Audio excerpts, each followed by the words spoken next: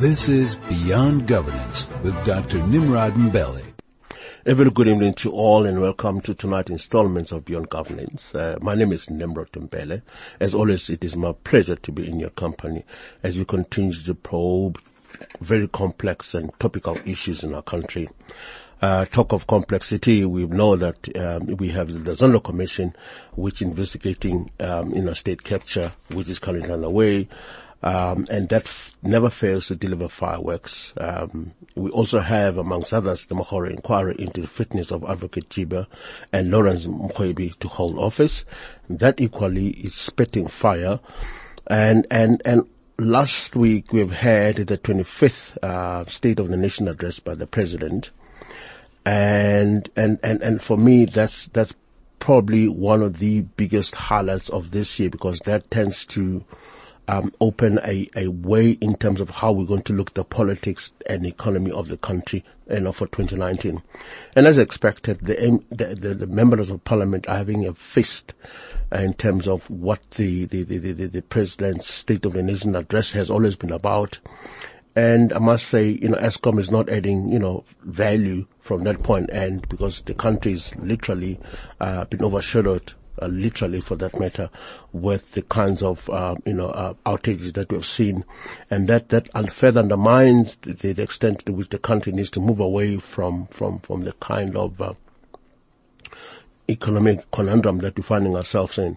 So tonight's conversation essentially is going to be around how we really get to grasp with a number of pronouncements made by the President around, the economy in the main, be that as it may. We will join in studio, we'll be joined online by Carl Wegner, who is the lecturer at the Wits Business School, to give us a sense of his view of the State of the Nation's address.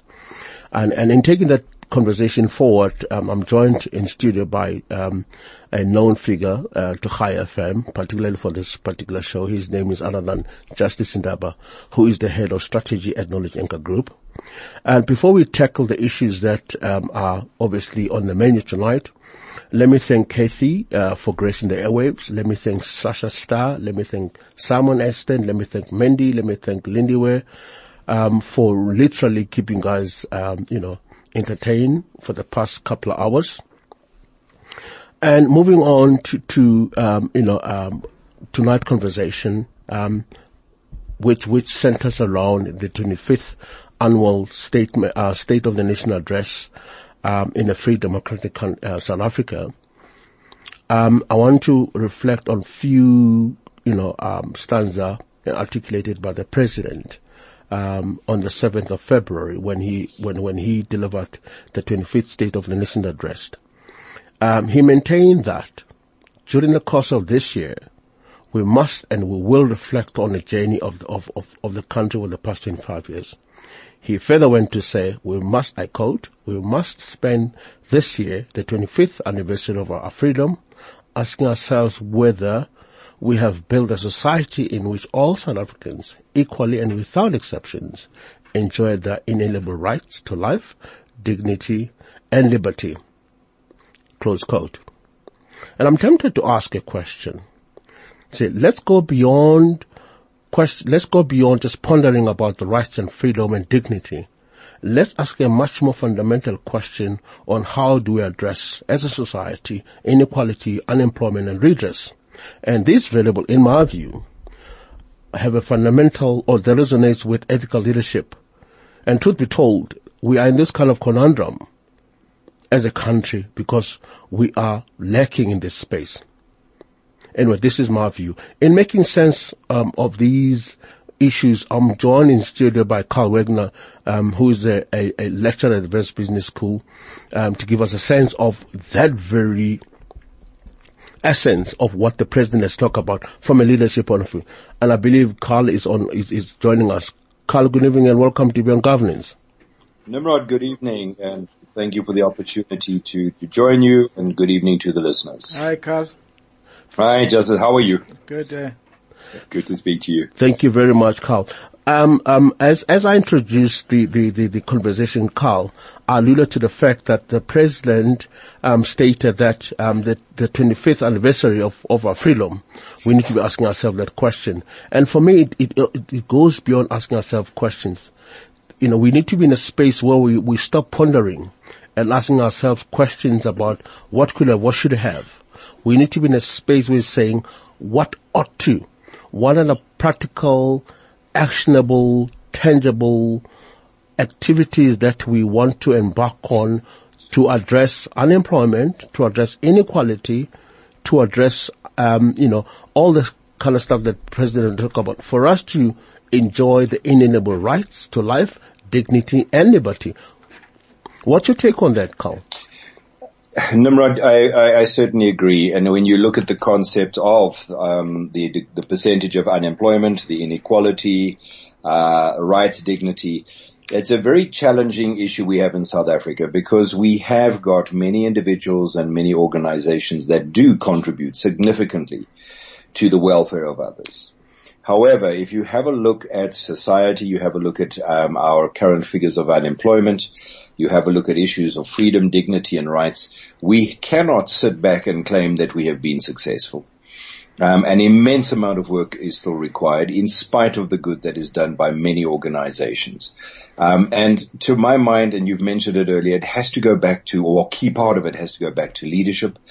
And it has to go back to leadership not only in the public sector, but also in the private sector. And one could say that that's not fair, and the public sector need to do what they need to do, but it's not going to get right. It's not going to come right. It's not going to improve until we are able to create opportunities for people, to create opportunities which are fair, which upholds the dignity and the freedom of others. So a huge amount of work is required from leaders, both in public sector and private sector. We can't sit back and wait for somebody else to do this. It has to be driven by all individuals, and fairly or unfairly, it has to be driven to a significant degree by the private sector, in spite of what they are doing already.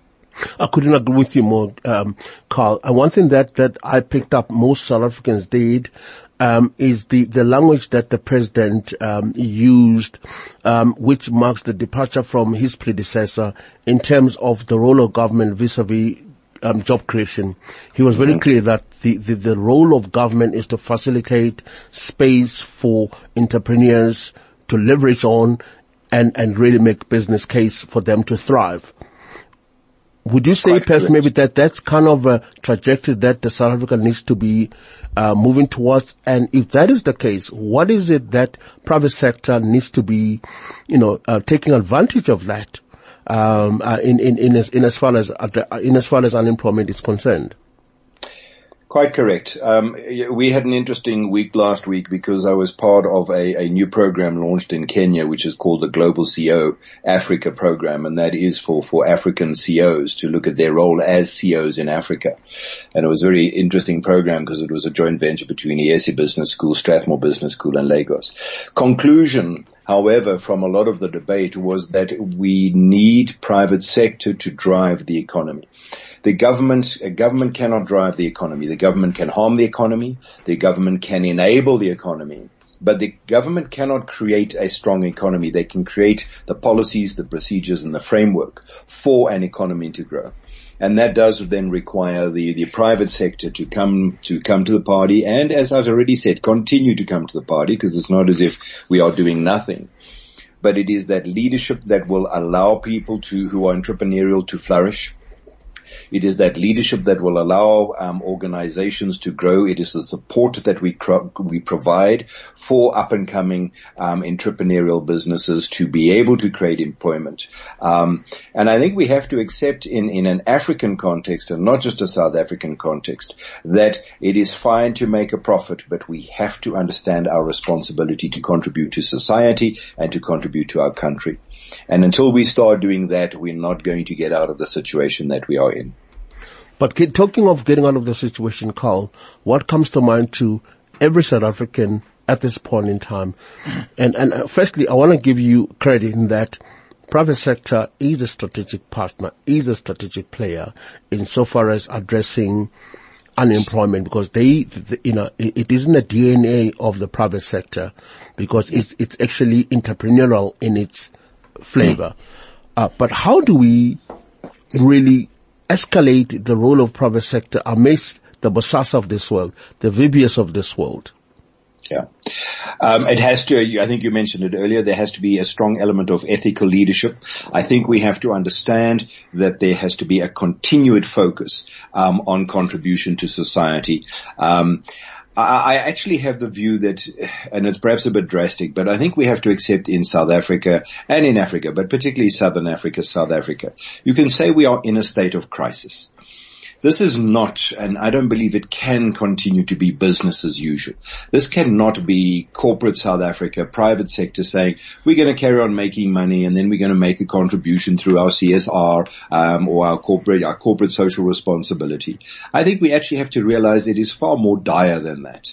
And we need to have, a strong commitment to continued profits in our organization. But we've got to look at issues like shared value, creating shared value, find ways that we can grow the economy together with the community. And until we can start looking at those responsibilities, and I'm perhaps being drastic, but I actually do feel we're in a state of crisis. This is not business as usual. Look, Carl, I think I couldn't agree with you more, because the president also conceded that we're in a crisis. For the first time, that we're not, we are being specific about what is confronting the country. We're not talking challenges, we're talking crisis, because the moment, the moment you choose your words to illustrate the kind of quagmire you find yourself at, also illustrate the kind of thought processes or the thought level that you operate at. The fact that we are agreeing and conceding as a nation that we have got a crisis, not just a challenge, but a crisis, because a challenge in terms of the levels of risk does not warrant the same level of intervention, the same level of dosage when you've got a crisis. Crises require a completely different intervention. Would you agree with me? Most definitely. And I have these pictures, and again, I'm perhaps being too dramatic, but I have these pictures of a country at war. And when a country is at war, then all energy goes into fighting that. And I don't know that we've put all of our energy into fighting this crisis. I think we need to combine forces, combine energy. And I think we've got to fight the corruption. We've got to fight the lack of leadership. We've got to continuously focus on the community. And that does sound drastic, and it probably is drastic. But I think it is about gearing yourself up to fight a war, to fight a crisis, not just to sort of do business as usual and make a contribution. My part in short, Carl, in your space globally where you're operating at, what would you say are the sentiments of this new administration with regards to the turnaround strategy? I think there's many positives. I think, as we've said before, and particularly relevant now, is it is time to end the debate and the discussion. It is time for delivery. So I like what I'm hearing, but it is time to start seeing the results and seeing the effort and seeing performance. We've talked about SOEs for a long time. We've talked about corruption for a long time. And I think it's vitally important that we start tackling the problem as a crisis. It's vitally important that we start seeing real leadership to address these issues. And very importantly for the public, it is time to start seeing some results. And that is part of the challenge that I think the president is dealing with, is he needs to start showing those results. He needs to make sure that he is delivering on those issues. SOEs, the economy, the corruption. We need to start seeing tough leadership, responsible leadership, and we need to see results. Unfortunately, we're going to have to leave it there, Carl. Thank you very much for a breathtaking insight on those very complex issues. Great pleasure. Thank you for your time. See you, Carl. See you on the airways. Thank you very much, Carl. Good. Thank you. Bye-bye. There you have it. That is Carl Wegner, who is the senior lecturer at the West Business School, giving us really insights on the State of Nation address and alluding to very pertinent issues which we now need to go beyond. I mean, I couldn't agree with him more, and I suppose all the listeners are pretty much in sync with Carl's thought processes. Let's hope these kinds of thought processes just transcend beyond just thinking, but are materialized somehow. Let's take a break. We'll come back in a second. This is Beyond Governance with Dr. Nimrod Mbele. Welcome back. It is now 26 after 6. If you've just joined us, we just had a conversation with Carl Wegner, who is the lecturer at the Wits Business School, giving us insights on the state of the nations, more reference to, actions that we need to be seeing other than words that we are hearing. I implore you to weigh in on our conversation. Our SMS line is 34519. My email address is nimrod@chai.co.za. And of course, the Twitter handle is @ChaiFM.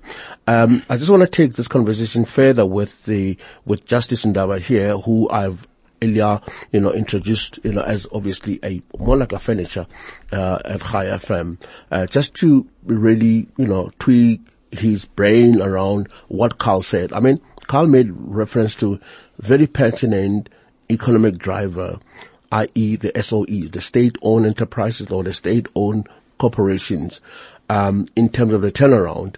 Unfortunately, the president is very clear in terms of what progress has been done in cleaning the SOE space. Sadly, it doesn't seem like the war has been won.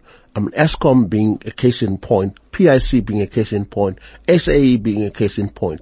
Let's look at, for an example, PIC.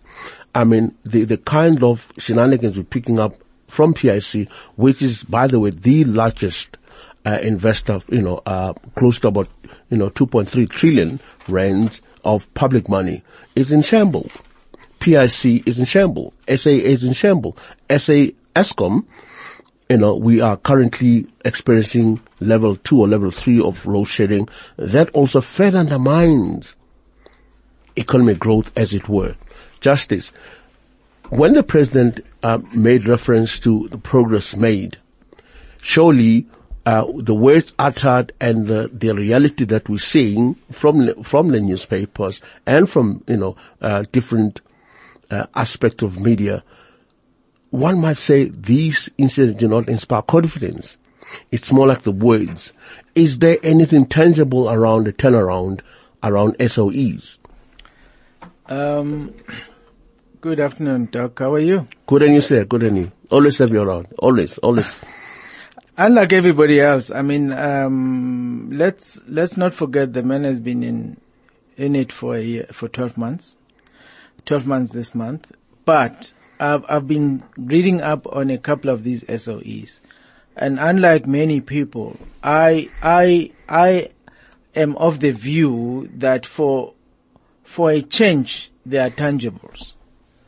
I had a discussion with some people within SAA, and I've looked at their numbers. And if you look at, for the first time, in terms of its turnaround strategy, looking at the turnaround strategy, well, I think we are lucky in the sense that the current CEO of SAA is the turnaround specialist, right? So I looked at the kinds of things that they're doing in terms of focus on the things that are very fundamental in turning around organizations. And read my lips, I think the ship is turning of the SAA. It will take time, obviously, given the problems that we come from, right? So, there's a new board. You haven't heard about SAA for a long time. So meaning that they are busy looking at the very fundamentals that are key in the industry of aviation, which, remember, aviation is not a very, very easy industry. And to turn around such an industry will take time, but for you to achieve certain things within a year or two means that you are tackling the fundamentals, which goes into the cost structure, so if you look at that. But just, can I just interject? Can I go to that? All right. Yeah. Interject. But it's South Africans, Justice. We need to go beyond this academic assessment, almost rational. This is my point, Justice, because I think South Africans really want to see the results. We are very, almost like wired to rationalize, wired to give explanation, wired to give perspective that are supposedly meant to be palatable to the public, whereas we don't really seem to give what the public require. I mean, that's my view. Yeah, but the fact of the matter is still, the public has to be, if that is the view of the public, we owe it to the public to explain to them that it is not easy turning around organizations.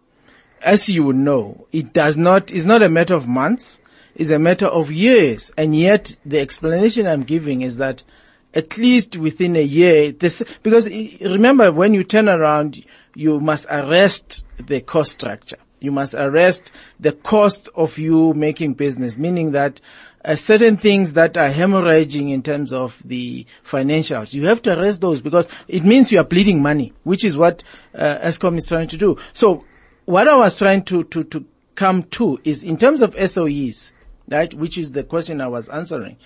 When you tackle the hemorrhage in terms of SOEs, where does it start? Governance structures.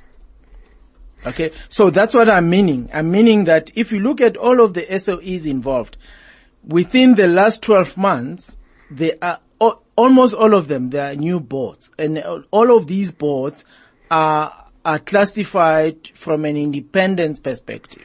That's the point I'm making. Meaning, and you've seen recently, many of these boards have resisted political interference. So which means it's a good sign by itself. Because remember, part of our problem previously was we had boards that had political interference from the shareholder perspective. Now we've got qualified in all of these SOEs, many of them, including SAA.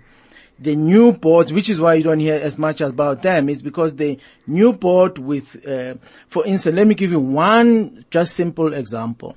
Many of the previous boards would almost meet periodically every month or however often as a board. I mean, why would you need a board that meets about 10 times? You know, so recently with these new boards, they're sticking to their schedule.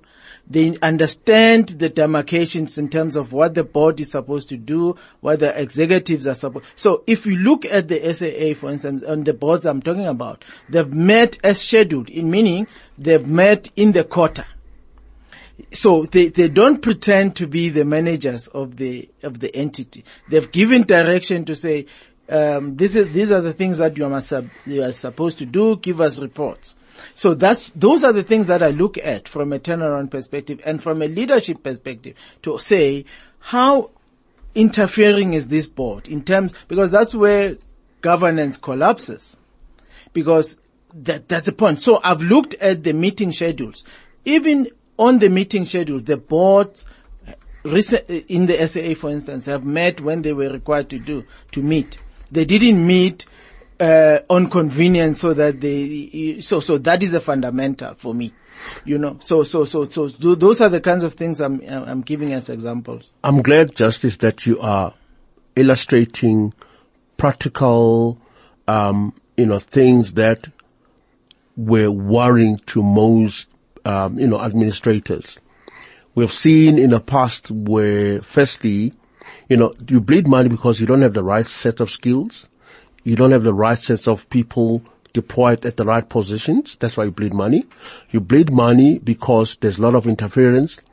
And you bleed money because SOEs are used to line up pockets of individuals. Your case in point, we've noted in a number of SOEs, the number of meetings, of which, the board members were suffering money because you appear every time you come through to a meeting, you justify and you get paid for it. So that has been one of the biggest issues. And I've always maintained that for board to be more effective, you need to have seasoned, practitioners at both at leadership and management level, because they are also committed elsewhere. They are not waiting for a board meeting. They're not waiting for a board subcommittee meeting to earn money. They are busy managing their own entities. So if you're saying to me, based on what your observation has been, now flayed. That inspired confidence in that we're not going to have board members that just sit at home and called unnecessary meeting, because that gets to a point where there are interferences. Because the interferences are not so much about issues at hand, it's about lining up pockets. So if that's the sense that you are getting in as far as the turnaround, which also, by the way, just a minute part of ethos that we need to be seeing in most of the SOEs, then we are moving towards a greener pasture. Yeah. But maybe another follow-up, Justice, on this issue. Can I just complete on this point that before we close the SAA as an example? So, which really I think we are agreeing by and large. Why I say we are agreeing is that even in the SAA, as we speak, I spoke about the issue of Mr. Vuyana Charan, who is the new CEO. So, but the rest of the board, if you look at, even in terms of independence, in terms of qualifications, this particular new board, at least within the board, you would see that a number of them have aviation experience. So that makes a huge difference, because if you've got experience within the board, yes, you have to have independence. At least you're beginning to tackle also the technical aspect of the operational requirements. So for that, so I was really trying to give you the reasons why I think there has been improvement, and there is slowly, and you can see that across. If you go to all the other SOEs of the new board, at least there has been emphasis on technical experience, technical expertise in the various fields. Whether, when I say technical, I don't mean just, for instance, aviation. I mean in the other boards as well. There's a lot of real emphasis when you've got an HR person, is a very highly qualified HR person who historically probably in their records have not been found to be wanting elsewhere. So they've really, I must commend Minister Pravin on that, because the public enterprises division has played a prominent part in restructuring many of these boards. So in many of the appointments that you see people that are beyond reproach. No one is beyond reproach, but you see people that you can give confidence that they cannot be swayed unnecessarily towards certain areas that are not, which is the problem with governance, because people have not done things that they were supposed to do, because that's how governance collapses. That's the point I was making. Thanks for the Justice, but I also want to throw a spanner in the works. Let's look at ESCOM, the kind of quagmire we find ourselves in or at with regards to ESCOM. And it is not so much about, I contend, it's not so much about changing the board, because you can have any competent boards until you are fundamentally addressing the organizational configuration. Okay. Now the president is talking about unbundling of ESCOM, because perhaps maybe there is a sign of, or there's a science behind unbundling of ESCOM, because that sits at the heart of the business model, as it were. Because we have seen most of the state-owned enterprises failing, even though we have had new boards, competent, knowledgeable, skilled, the works. We've seen it before. And I think we're now in a space in South Africa where we not just addressing superficial, issues, get into the deep, structural configuration of entities. That, in my view, can only give us a sense of how fast, the turnaround can become more meaningful. Look, technically, turnaround takes 3 years, right? Technically. Any turnaround that is worth its salt would take a minimum time of 3 years. But, despite that, what I'm saying is that, especially if you are turning around in the South African context, because there are so many dynamics that are involved. For instance, Eskom. I think what was unfortunate, probably the president will clarify tomorrow. Because if you look at, by the way, tomorrow also there's a big march by the unions towards Eskom. So there's a shutdown of the union movement. So hopefully because the president on Thursday is doing an answering session, I'm hoping that while he does that, he clarifies the fact that even though in his statement he said, look, we are restructuring in terms of unbundling Eskom, that does not mean for the unions that it's a fait accompli. It just means that is our thinking. Therefore, the other processes that are involved, because we are in South Africa, we are a constitutional democracy, we are a labor sensitive industry country, meaning that there's still consultation processes that must happen, meaning that those that are stakeholders in the system will still be consulted, meaning that there would be a point while this unbundling proposal is tabled for Eskom stakeholders, then all the stakeholders will be presented with the proposal. Okay, so hopefully what he needs to clarify is exactly that, to say while we are unbundling, because I'm sure, the unions, if you know them, NUMSA is very huge at Eskom, NUM is very big, Main Workers In is very big.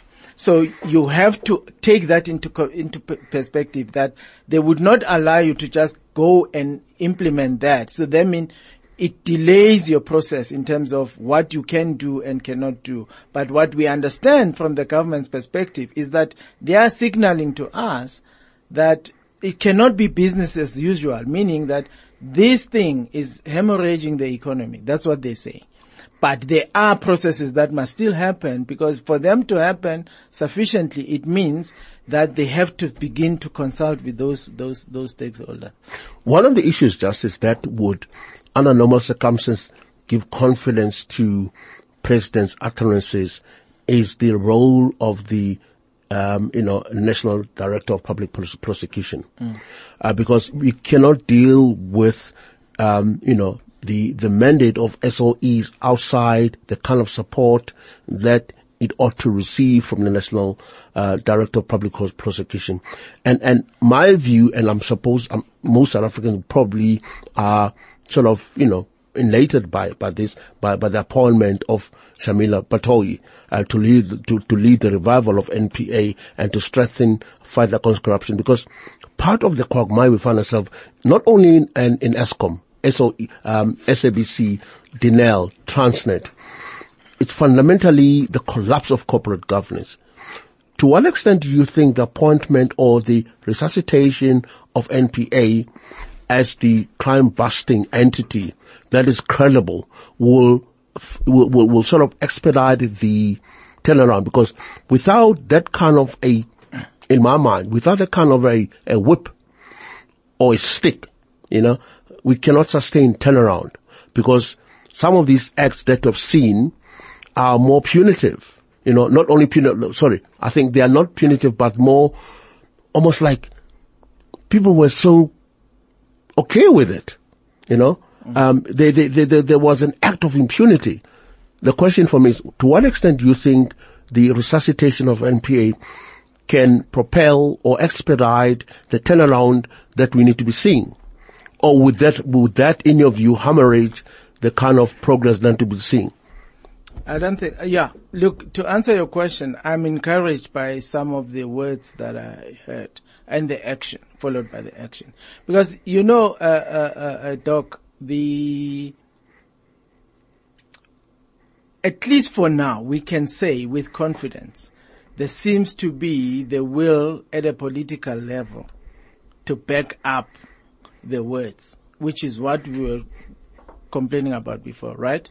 So, because remember, once the will at a political level is there, everything else falls into place. Because remember, I remember last week I was reading some of the SIU reports. Some of those reports were 10 years old, including the recent arrest of Mr. Agrisi. That case is not recent. It's a 2010 case. But for some reason, it was in the system and not moving, right? Because now if, for instance, at a political level, you remove your support, it means the professionals who are professional prosecutors can do their job, right? Isn't it? So now they can charge whoever, evidence permitting, because we are in a constitutional democracy, meaning that if there's an allegation, the prosecutors, the investigators are supposed. Now, what the president announced is an investigating directorate. It's not necessarily the Scorpions. It just means it's a similar issue. It's just that I'm hoping that with the investigative directorate, they are going to capacitate it. They are going to resource it. Because if you capacitate and resource, because criminals have become very, very sophisticated, right? Because these are, and what for me personally, was the distinction between local and international. Because some of the penetrations we've had in the country was international syndicates that are coming into the country. Now, if you don't have an investigative directorate that has the resources and the capacity to stop the international crime, you have a problem, right? And internationally means also crime and also terrorism, right? So that is a problem. So for me, that is the issue. So for me, that is a plus. And also internally, if the political support is removed, it means a very senior person soon is going to go to jail. Literally. You actually preempted my next question, because South Africans would like to see prosecution of senior politicians, because that could only signal the political will that we're making reference to, because these things ought to be more than just words, you know. And so far we've seen senior bureaucrats, the likes of Linamti, who has been arrested and who has been charged. And hopefully one will begin to see escalation of that to a point where we've got senior politicians who are also held to account. Yeah. You know, and there's, Agrisi mentioned a number of politicians who were implicated. Yes, the due course has to take place, because we are in a democratic dispensation. We are always presumed innocent until proven guilty. But be that as it may, until, that political will that you're making reference to, it is yet to be tested. Until we find until every South African can and vouch and attest or witness a conviction or even just merely charging a senior politician, then we can take this turnaround, scenario slightly. We can almost comprehend that we are indeed moving in the right direction. I think it is, yeah. I think my observation is that the will has turned, and the political will is there to tackle corruption. It's there in the sense that if you look at many of what is happening currently, the president has not interfered, at least on the face of it, right? Which is where the issue is normally, is that people know, they say, no, there's the principals like the president or the ministers are, now all of them are being implicated, and the president has consistently said, I'm not covering anybody. Now, he has said it in his own mouth. So that is the beginning of saying, I'm uncovering this blanket that says is a will for me to support you so that I cover up. He said, let the law take its course. I mean, that is as serious as possible. And at this stage, many of these incidences touch the highest of the highest at the ministerial level. Even the president himself, he had to go. Remember, the president had to go and present last week to the public protector his involvement or supposedly involvement in the Bosasa in terms of the 500,000, so that he explains that look, I wasn't involved, here are the documents, and I was kept in the dark, and so that is a demonstration that even when it involved himself, he presented himself to the authorities. Though for me, that is an example, and we should celebrate those things, that we should be happy. It wouldn't happen anywhere else, at least in the continent. But I know in the other continents as well. And we're seeing it in South Africa already now. The president has presented himself. He had to go and explain, and he was on ENCA recently also explaining his involvement in that one. So even when it involved himself, he had to. Now we are waiting the other processes to unfold for the other guys to go. Gwede Mantashe was on TV the other day, having to explain himself in terms of how did it happen that he got the CCTV installed over his house. Now that's a minister. So the president probably said, look, it's your base, and if you've done any wrong, you must be charged. So that's an illustration of that. One of the issues that the president spoke about in his State of the Nation address was the progress made in restoring policy certainty in mining regulation and visa regime. Perhaps maybe let's just spend time on mining regime, because mining, even over time, has dwindled to become one of the central pillar of economic growth, and yet a sector that has huge potential moving forward. To what extent do you think we are now in a space where there's sufficient certainty, there is confidence from an investor point of view, bearing in mind that mining has become capital intensive? It is no longer a sector which used to be labor intensive like it used to before. Are we now comfortable with all the kind of glitches that we've seen in the past? When he speaks of progress made in restoring policy certainty in mining regulation, what's your take? Do you think it is just a more rhetoric, or there's more substance in terms of progress made in creating that space of certainty in mining? For me personally, I think I like the emphasis of the current administration to sway the negativity around the thought. A lot of people in the last 4 years or so have been referring at mining as a sunset industry. And yet, if you look at the current administration, including the president himself, they've tried to give us hope, to say, look, let's not refer at this industry as a sunset industry, because we've looked at a lot of the resources within the mining industry. We looked at the number of deposits. Many of the deposits will take us 50 to 60 years for them to deplete. In fact, I know some of the new Val colliery deposits can go up to 100 years. So why would an industry that at least have coal deposit of about 100 years in some instances, for them to deplete, be a sunset?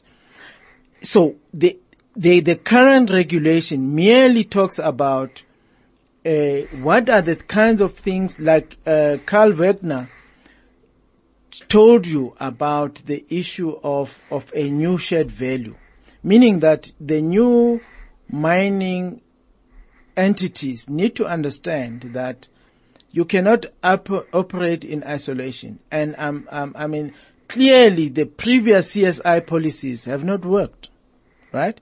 Meaning that there has to be serious involvement of communities in the discussions when there are mines in and around the communities, where you have to identify what the values that are shared between the communities and the mines, so that in partnership those guys can work out.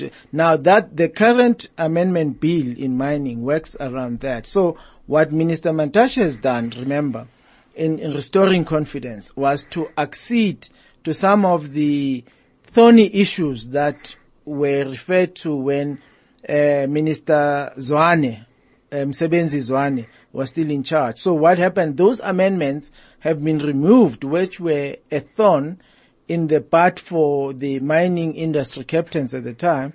So that has been removed. But what is being reinforced, and what the current institutional mining companies have done, is to agree to some of these new shared value aspects, which includes the downstream, the some of the downstream industries that need to be embarked upon, so that the communities can benefit, you see. So for that brings certainty. So the sooner that is signed into law, the better, because now, and you know, I think it helps that Mantashe and even the president have been in the mining industry for a long. So the relationships, and I like the emphasis on the social compact of insisting that there is, because we are South Africans, we are known to resolve issues around where there are really, really thorny issues. So that amendment bill has been agreed to by all those involved. I'm hoping that sooner it will be signed into law. So once that is signed into law, then there's certainty, because it's there. And then, I mean, if you were in Cape Town last week, when you looked at what was happening at the mining in Ndaba, a lot of the mining companies were volunteering some of the projects that they're intending to come with, that will benefit some of the South Africans. So that is encouraging. Okay. My last parting shot, Justice. By the way, thank you for that insight.